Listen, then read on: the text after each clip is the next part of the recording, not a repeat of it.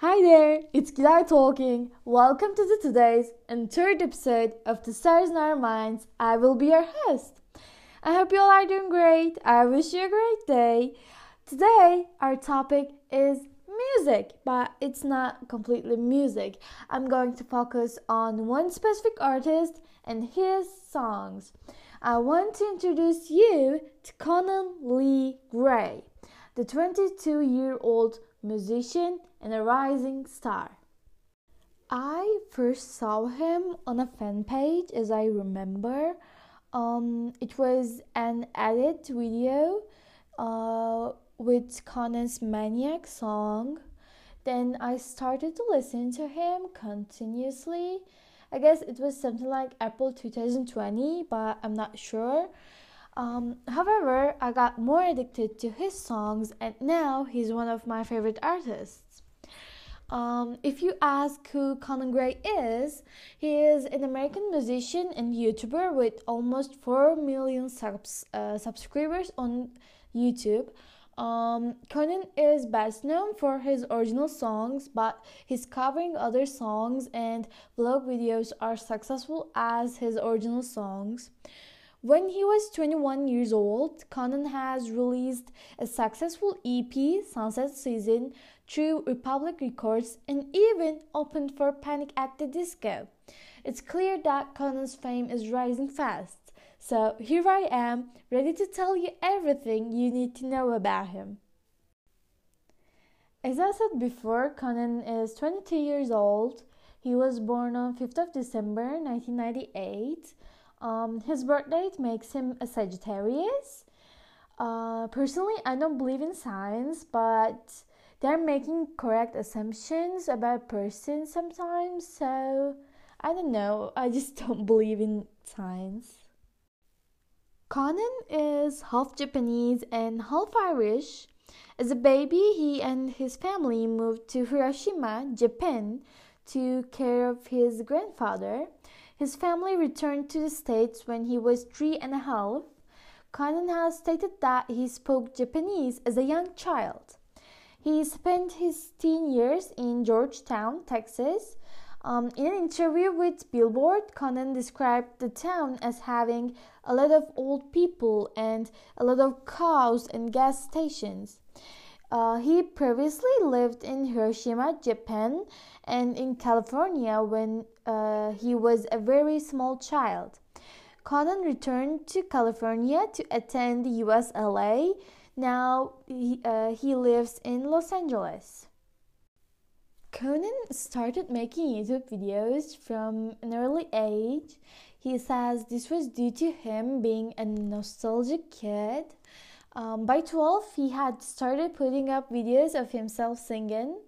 On his channel, he usually uploads a mix of original songs, covers, cooking videos with friends, and sit-down straight-to-camera conversations. Personally, my favorite videos of him is sit-down straight-to-camera conversation. It just feels like so sincere, and I don't know, it just feels so nice, and yeah, stuff like that. I don't know if you ever heard about it or knew about it, but Conan and Billie Eilish have been friends for a number of years, even before they both found the fame, and he credits her for helping him to navigate stardom. I think we both just kind of joke about how crazy it is, like it's just ridiculous, all of this is just ridiculous, he said. It's mostly just trying to find a little bit normalness in all this crazy stuff. Also, we can see one of Conan's vlogs on YouTube. He is going to Billie's concert, and we can see the evidence of their friendship. Conan Gray's first studio album was Kid Crow. It was released in March 2020, and it was inspired by his pretty rough childhood in Texas. It reached number 5 in the Billboard chart and number 2 in the Rolling Stone chart. His musical influences include the Dixie Chicks, Lana Del Rey, and Adele. but his number one lyricist is Taylor Swift. He even considers himself to be the biggest Swiftie. I want to talk about my favorite songs by him one by one, but before that, I want to give credits to songmeaningsandfacts.com. I mostly get the knowledge from there when I am listening a song by Conan or any other singer, or I have just known it by the fan page or something like that. Yeah, I just want to give some credits. Conan's most known song is Heather, and it's the viral track of Kid Crab album. It was released on 4th of September 2020, and on Twitter he stated that Heather is a track that he's especially emotional about. Indeed, he labeled it from his own personal perspective the saddest song on his album. He tweets that Heather is a song on the album that I always cry to. I think it's the most honest recount of my love life at the moment. It's about a girl named Heather. I think everyone has a Heather in their life. The person that I really, really liked was in love with Heather. They were not in love with me because of that, I hated Heather. I hated Heather with all of my heart and my soul. I had no reason to hate her. Heather is a perfectly nice girl. She is sweet and she is pure and she smells like daisies. She's perfect, but I hate her. It's this humiliating thing to admit, but it's just true. I'm scared to see how people are going to react because it isn't a good thing to think something like that. But I also think it's something that I have never really heard anyone admit. I'm sorry, Heather. You're a wonderful person.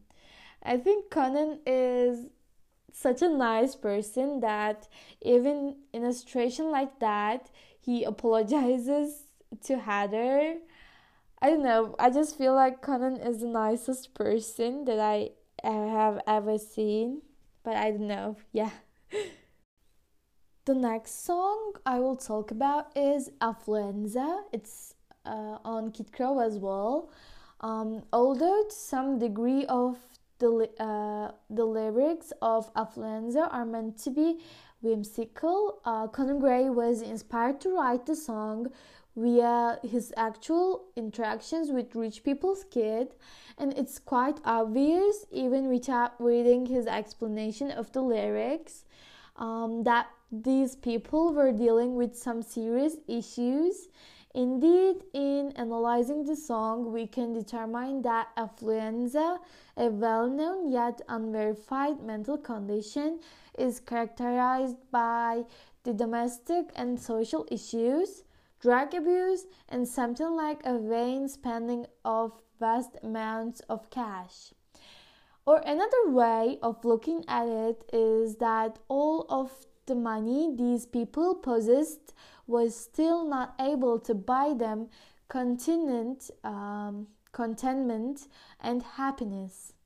And at the end of the day, this is not meant to be a critique of materialism per se. Rather, the intended sentiment behind affluenza is to highlight how rich kids tend to have the same general issues growing up as those in lower economic classes. In his song Affluenza, everyone has thought it was about Conan's family. But actually, Conan Gray said that he personally grew up in a financially challenged household. However, upon moving to LA, he started hanging out with these kids who grew up insanely rich, and upon doing so, he came to realize that they were absolutely miserable, and this line of reasoning ultimately brought him to conclusion that we all have a lot of the same problems. Also, I heard that he texted the situation to his best friend Ashley about it, and Ashley texted him back with the word affluenza. Then he wrote the song. Then he wrote the song by the Ashley's text, but I'm not sure how true it is. Then there is Lookalike. It was the last song to be added onto Conan's debut EP, Sunset Season. It's a song about lingering love. At the live performance, he said, I think everyone in life has that one person that they just fall so hard for and so in love with, but no matter who you like afterwards, and no matter who you fall in love with from then on, you always kind of look for little pieces of them in them. Do they look like them? Do they act like them? Do they talk like them? This is a song named Lookalike. Next one is Idle Town. Conan says in the video description that the song is a tribute to my senior year of high school, for my friends, my town, my homes, and my memories. He also goes on to thank his friend Ashley for helping him out with recording the video, and thanks her for putting up with all his nonsense and for giving him enough loves for a lifetime. Then there's Grow. This song is about Conan leaving his hometown in Texas and getting ready to grow in California, where he is going to study at USLA. Then there is Crush Culture. It's also in his first EP, Sunset Season. When asked about the inspiration for the song during a Sidewalk Talk interview with Lauren Angel, Conan said, I have never dated anyone before. I'm like 19 and I still haven't even had my first kiss yet. But like throughout high school, all my friends were always dating people and going through a lot of boyfriends and girlfriends and things like that. So I was always super bitter about it, you know. I would see them and I was like, ah, disgusting, you all are so in love. And I didn't have it at all. I think Crush Culture came out of this spot of bitterness. I think everyone who is single kind of looks at people who are in love and you kind of want to be happy for them, but you are more just like kind of like, God, you you all are so distinctly in love. I want to be you, but I can't, so I'm just gonna beat you up, you know. Then there's I Know a Place, which is personally one of my favorites. Yeah, I have two kinds of favorites: the normal favorites and the favorites. I Know a Place is about escaping the familiarity and bad memories of home so that you can feel free.